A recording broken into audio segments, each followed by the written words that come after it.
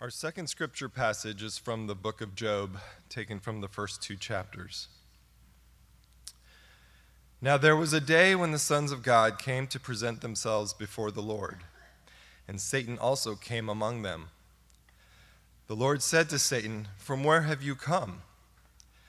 Satan answered the Lord and said, "From going to and fro on the earth, and from walking up and down on it."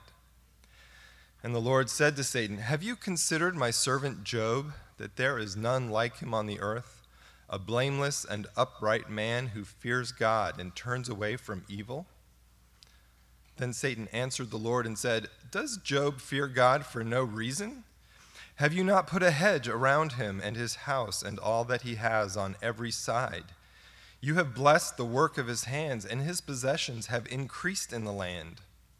But stretch out your hand and touch all that he has, and he will curse you to your face." And the Lord said to Satan, "Behold, all that he has is in your hand. Only against him do not stretch out your hand." So Satan went out from the presence of the Lord. Now there was a day when his sons and daughters were eating and drinking wine in their oldest brother's house. And there came a messenger to Job and said, "The oxen were plowing and the donkeys feeding beside them, and the Sabeans fell upon them and took them and struck down the servants with the edge of the sword, and I alone have escaped to tell you." While he was yet speaking, there came another and said, "The fire of God fell from heaven and burned up the sheep and the servants and consumed them, and I alone have escaped to tell you." While he was yet speaking, there came another and said, "The Chaldeans formed 3 groups and made a raid on the camels, and took them and struck down the servants with the edge of the sword, and I alone have escaped to tell you." While he was yet speaking, there came another and said, "Your sons and daughters were eating and drinking wine in their oldest brother's house, and behold, a great wind came across the wilderness and struck the 4 corners of the house, and it fell upon the young people, and they are dead, and I alone have escaped to tell you." Then Job arose and tore his robe and shaved his head and fell on the ground and worshipped. And he said, "Naked I came from my mother's womb, and naked shall I return. The Lord gave, and the Lord has taken away. Blessed be the name of the Lord." In all this, Job did not sin or charge God with wrong. Again, there was a day when the sons of God came to present themselves before the Lord, and Satan also came among them to present himself before the Lord. And the Lord said to Satan, "From where have you come?" Satan answered the Lord and said, "From going to and fro on the earth, and from walking up and down on it." And the Lord said to Satan, "Have you considered my servant Job, that there is none like him on the earth, a blameless and upright man who fears God and turns away from evil? He still holds fast his integrity, although you incited me against him to destroy him without reason." Then Satan answered the Lord and said, "Skin for skin, all that a man has he will give for his life. But stretch out your hand and touch his bone and his flesh, and he will curse you to your face." And the Lord said to Satan, "Behold, he is in your hand. Only spare his life." So Satan went out from the presence of the Lord and struck Job with loathsome sores from the sole of his foot to the crown of his head. And he took a piece of broken pottery with which to scrape himself while he sat in the ashes. Then his wife said to him, "Do you still hold fast your integrity? Curse God and die." But he said to her, "You speak as one of the foolish women would speak. Shall we receive good from God? And shall we not receive evil?" In all this, Job did not sin with his lips. The word of the Lord.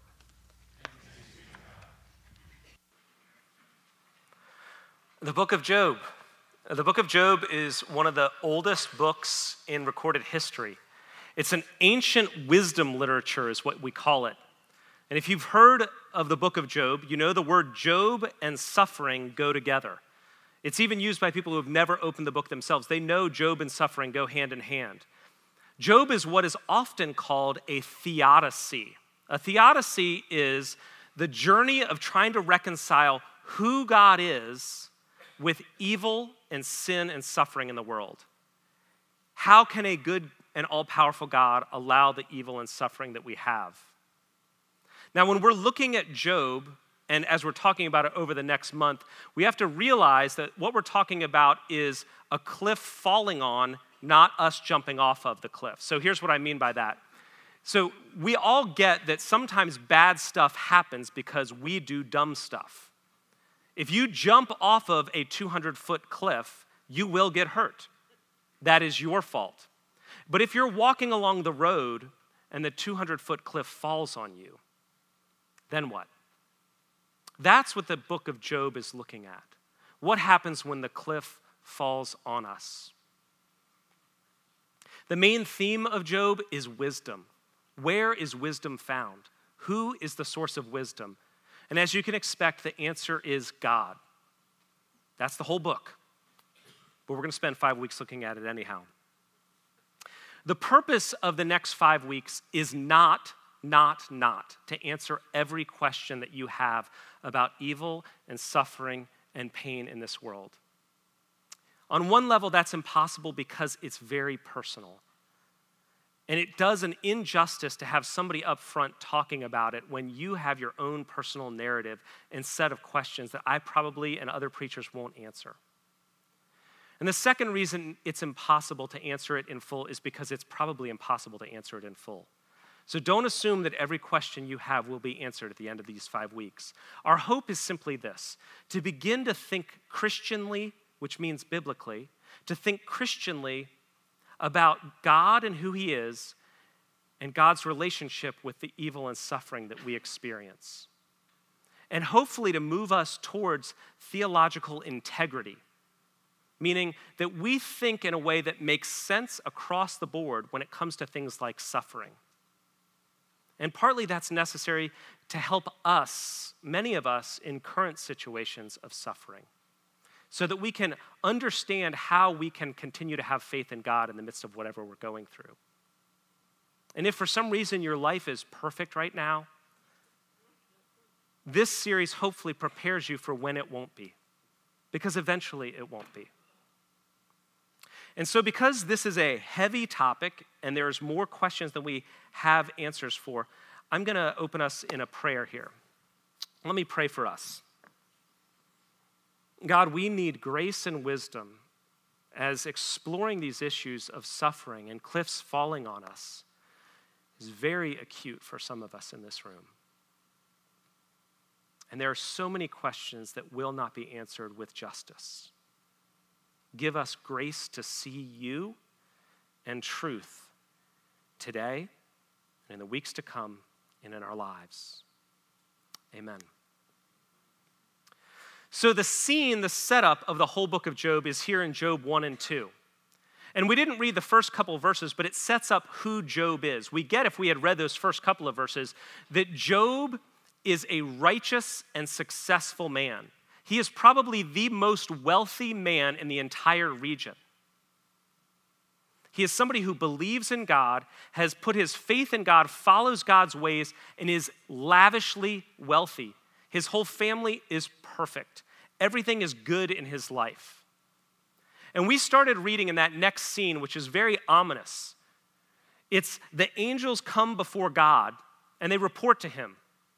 And God then points out the accuser, is what it is in the Hebrew, Satan, and says, hey, what have you been up to? And Satan says, oh, I've been going all over the earth. And God says, have you considered my servant Job? Now, before we go any further, don't assume that that's how the economy of God works. Meaning this, the transaction that seems to occur in Job 1 and 2 is a literary device by the Hebrew writer trying to set the stage for us to understand what unfolds. It does not give us how God operates. And we know that because we read Scripture against Scripture. So we read Job 1 and 2 across Genesis through Revelation. And it's not consistent with God that he's here rolling dice with our lives. But like a good Spielberg-esque storyteller, we get the setup in a way that draws us in. The narrative dimension is here. We say, why? What's happening? How is this going to happen? And we're drawn into the story as if it's happening to us. But that is not how God operates. God is sovereign. He is Lord. And he does not wager with souls. But in the story, Satan comes before the Lord and he accuses Job. I'm going to read verses 9, 10, and 11. Satan says this to God. Have I considered Job? Does Job fear God for no reason? Have you not put a hedge around him and his house and all that he has on every side? You have blessed the work of his hands, and his possessions have increased in the land. But stretch out your hand and touch all that he has, and he will curse you to your face. Satan's accusation is based on an assumption. Satan questions Job's motives, his motive for believing and obeying God. Basically, Job believes and obeys God because you, God, bless him. If you take the blessing away, then he will no longer follow you. Why does Satan assume this is the case with Job? Because he knows it's the case with pretty much all of us. That there's a mentality that drives much of our religious behavior that is behind what he's talking about. And it's a basic human assumption about what is fair and what is just and what is equitable. What Satan sees is what any of you who have 2 kids recognize. If one kid gets a bigger ice cream, the other one knows it's just not fair. And we carry that on throughout life. There's an assumption of fairness and equity or just desserts. And partly that's enforced by our merit-based society, right? We're Americans. If you work hard, if you show effort, if you're good at what you do, you will be successful. It will pay off. You will be rewarded for your hard work and your production. Achieve, and you can continue on. And in many ways, that's good. America is a land of opportunity. Anyone can rise. There's not a fixed caste that you're in. If you achieve enough, you will be successful. You will be rewarded. But our meritocracy reinforces the assumption that that's how all of life works, including with God. If you believe, if you obey, if you do good, if you show up at church, then God has to bless you. It's a karmic view of the universe. It's also the mindset of the older brother in the parable of the prodigal son that Jesus tells in Luke 15. The older brother is furious that his younger brother returns and there's a big party for his younger brother. And the older brother stands outside and argues with his father. And he says, all these years, Father, all these years I've served you. I've slaved for you. I've done everything you've asked of me. And you've never even given me a goat to celebrate with my friends. And this son of yours, he dishonors you publicly. He squanders all of our wealth on prostitutes in a distant land, and you welcome him back with a fattened calf and an entire village celebration. The older brother in the parable of the prodigal son reveals the nature of his heart and his motives.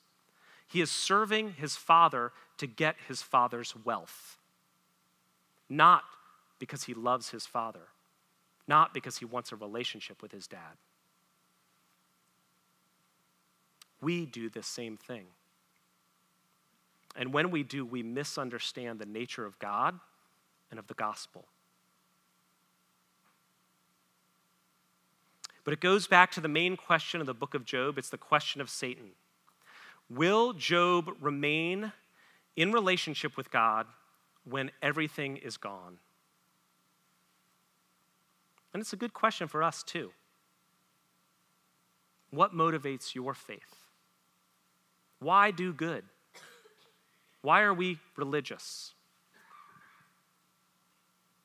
Are Satan's assumptions right when it comes to us?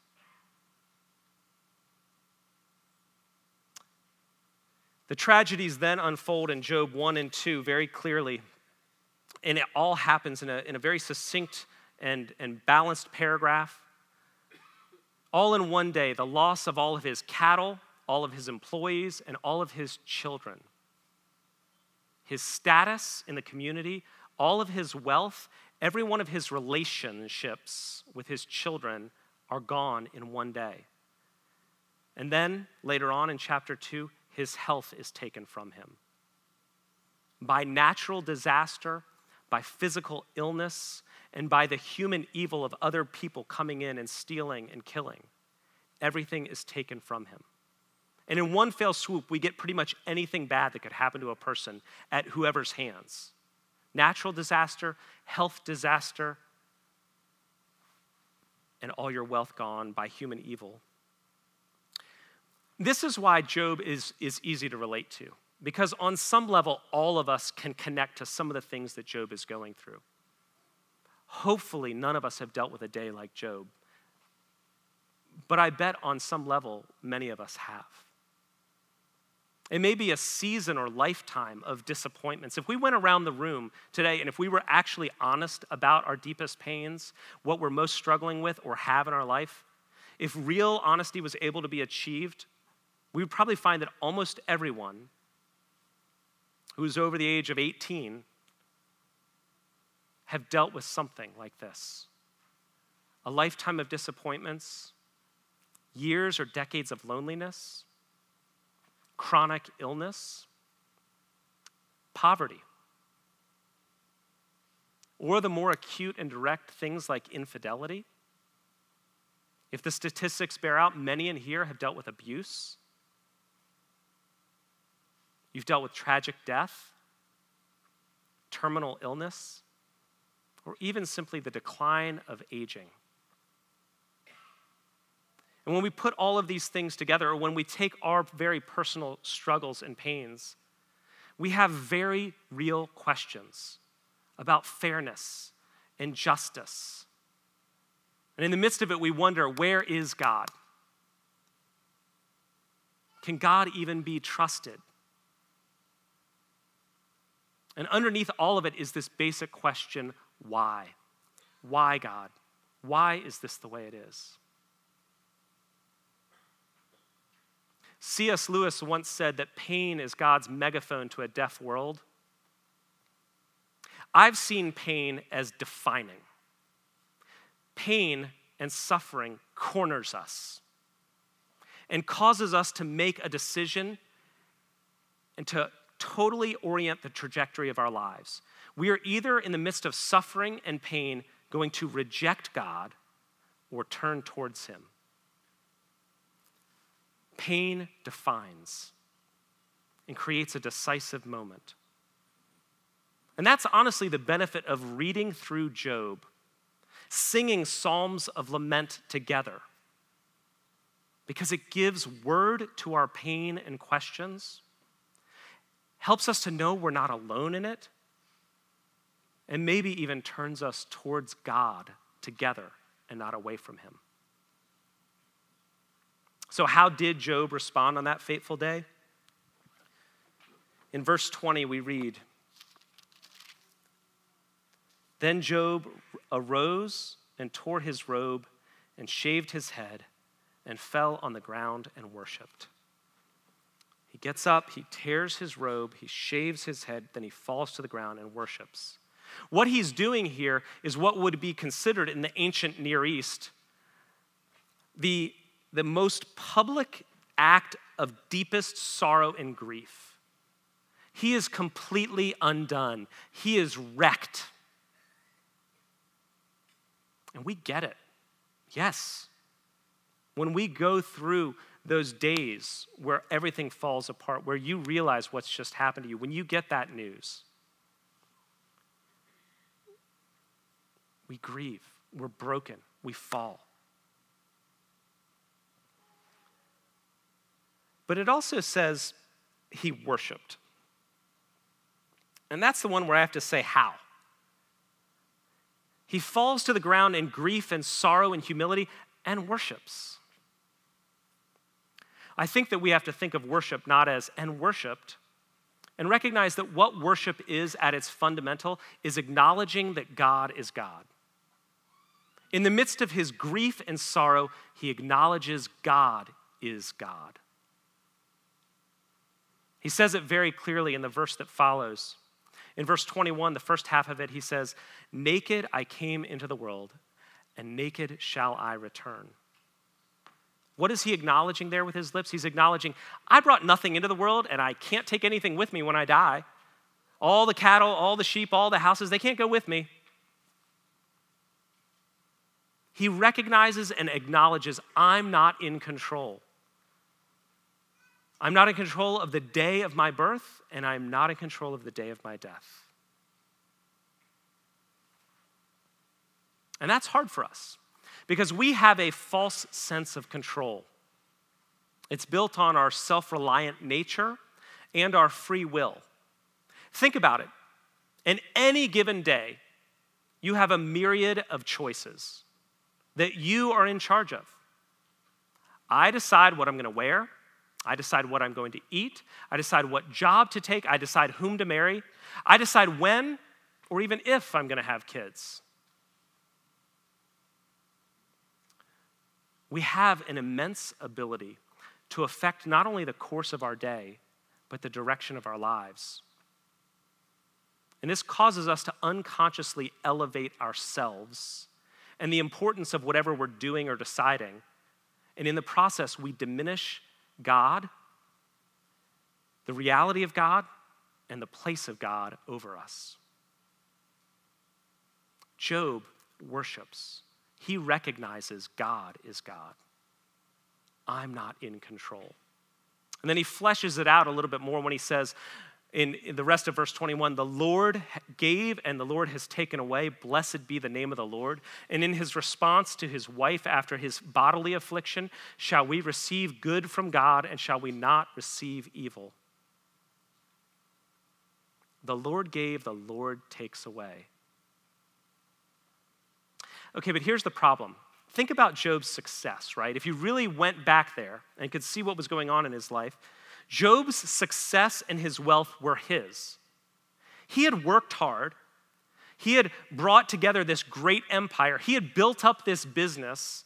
He was the one who had controlled all of this stuff and had done it really well. He was an incredibly hard worker. He was incredibly gifted at what he did, obviously, and that's why everything thrived. It was his wealth, his property, his business. And on top of that, they were his kids.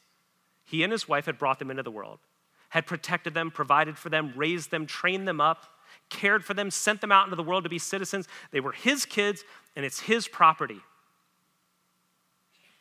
And yet, Job declares, essentially, everything I have is a gift from God, and it belongs to God. I wonder if you actually believe that. Everything we have, our children, our house, our money, our health, it's God's. And we're called to hold it open-handedly. And we tend to hold it like this.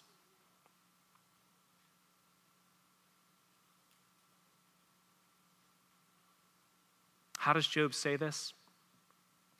It's a question of, is God sovereign? Meaning, is God actually Lord of all? My sovereignty of God theodicy began in high school when I was a teenager. See, I had faith in Christ from an early age. And as a teenager, somewhere around 16, 17, maybe as young as 15, but I think it was probably 16 or 17, I wondered, did God choose me or did I choose God? Who is truly Lord? And so I followed in my own thinking this existential thread of why did I come to faith in Christ when I did, or have faith as a teenager? And I had to go back and back and back. I was born as an American Inevitably, that gave me a benefit because on every street there's a church. And everywhere I go, I can hear about this good news of Jesus Christ. And on top of that, I had a father who'd grown up in the church and a mother who came to faith when I was young. And I was raised in the church and hearing these things. Did I choose that? Well, I guess not. And then as I became a teenager, I had youth leaders like Rick Beckwith from Young Life or Will Cravens, who has spoken here at Truro Church, who were feeding me and pouring into my life and upholding me in my faith. And I had peers here at Madison and connected at Oakton High School, friends who were also Christians that made it normative, that helped encourage me. Did I make that happen? Did I raise them up? I began to realize that there were many things, including my faith, that were beyond even me. And always the causal string fell upon the grace and sovereignty of God. I even wondered this: why did I get to stay alive long enough to come to faith? I could have died when I was 1. My sister tried to kill me twice when I was 1. One time I was in a stroller at the top of our garage, which then goes down this long driveway and into a cul-de-sac, but there's a bump at the end, and she, as a 3-year-old, pushes the stroller down the driveway. And the stroller stayed upright. I didn't go flying out. I could have been dead there. Some other time within that first year, I was crawling around again in the garage, and my sister decided to push the garage button. And it started pushing my head down. I was a baby. My dad came over and eventually saw it pulled up and broke the garage machinery. I could have had my neck snapped right there. We used to drive around. I know this is hard to believe. We used to drive around without seatbelts. When you took a turn fast, you would slide all the way to the other side of the car. It was fantastic. Why are we alive? No helmets on bikes. No concussion protocol. Every breath, every heartbeat, every breath, every heartbeat, including your next one, is a gift from God. You are not in control of that. I began to realize that. And so with Job, I have come to believe that God alone is sovereign. He is Lord over all things. Even the pain and suffering that befalls Job is not outside of God's providence. And with Job, I believe God is trustworthy and good. What he ordains or what he allows is best.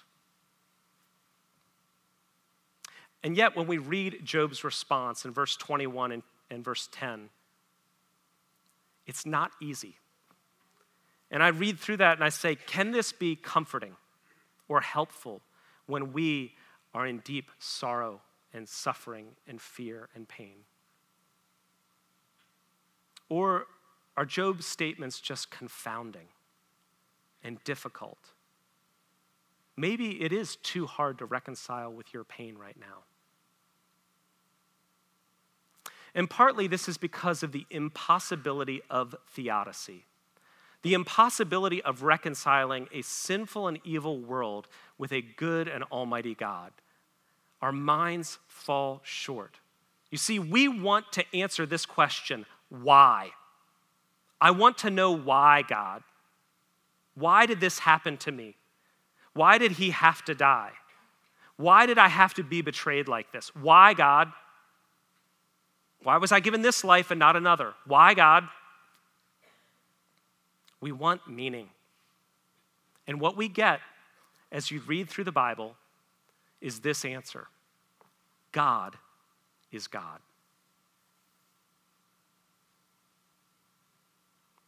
And that seems harsh. But as you read through the Bible, you also get this: God does not leave us cold and alone and without hope. Job innocently suffers, right? But Job's innocent suffering points to the ultimate sufferer, Jesus. The cross is God's declaration that he will use even evil and sin to bring about great and glorious purposes, which we may not be able to foresee.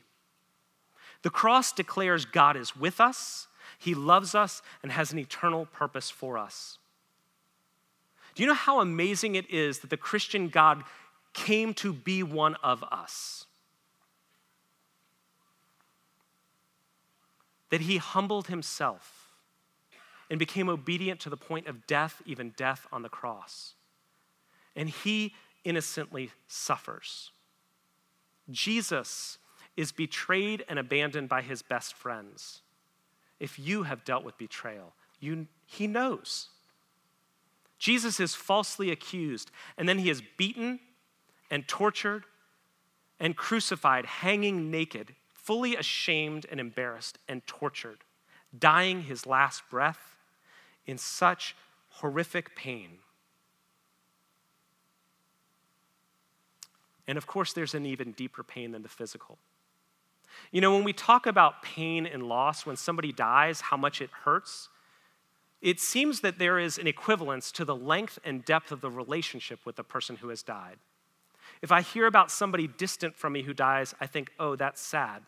But the closer they are to me, the more I love them, the more my life is entwined with theirs, the longer it has been so, the more painful it is. Jesus is the Son of God who has been in eternal loving union with the Father. Father, Son, and Spirit are one. There is no best friendship or marriage relationship that can equate to the loving relationship that the Son has had with the Father throughout eternity. And yet, as he's hanging on the cross, what does Jesus say? My God, why have you forsaken me?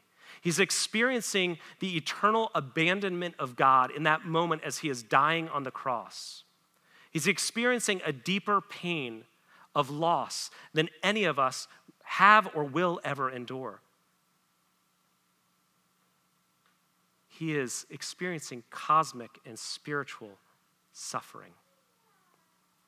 The Bible makes it clear, he who knew no sin became sin for us. He experienced hell for us. In other words, it's not just that we have a God who can identify with us because he suffered like us. We have a God who suffered for us. So we cannot just know the God who is Lord and sovereign over history, but we can also know him as our loving Father, who is with us in all of our sorrow and pain, and who intends to redeem every moment of our days. I'm convinced the only way to begin to endure suffering and still deepen our faith in God is through the cross. The cross assures us that God is over even our deepest pains, working out his purposes, and that God understands and loves us and offers us himself, wanting to draw us in and give us hope.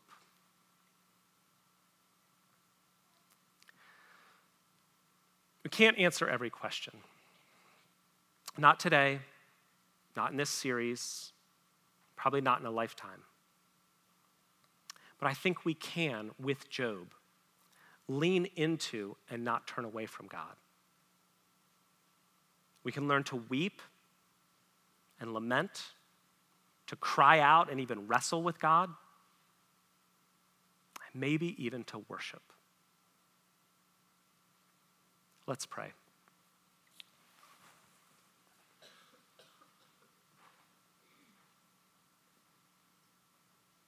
How long, O Lord, will you forget me? Why? Why, O Lord, does this happen? Where are you, God? Nearly every one of us has or will cry out that prayer in our heads, if not out loud. Give us comfort and hope. And in that decisive moment of acute pain, turn us towards you and help us to trust the Lord who is sovereign, who gives, who takes, and who intends good for us. In his name we pray. Amen.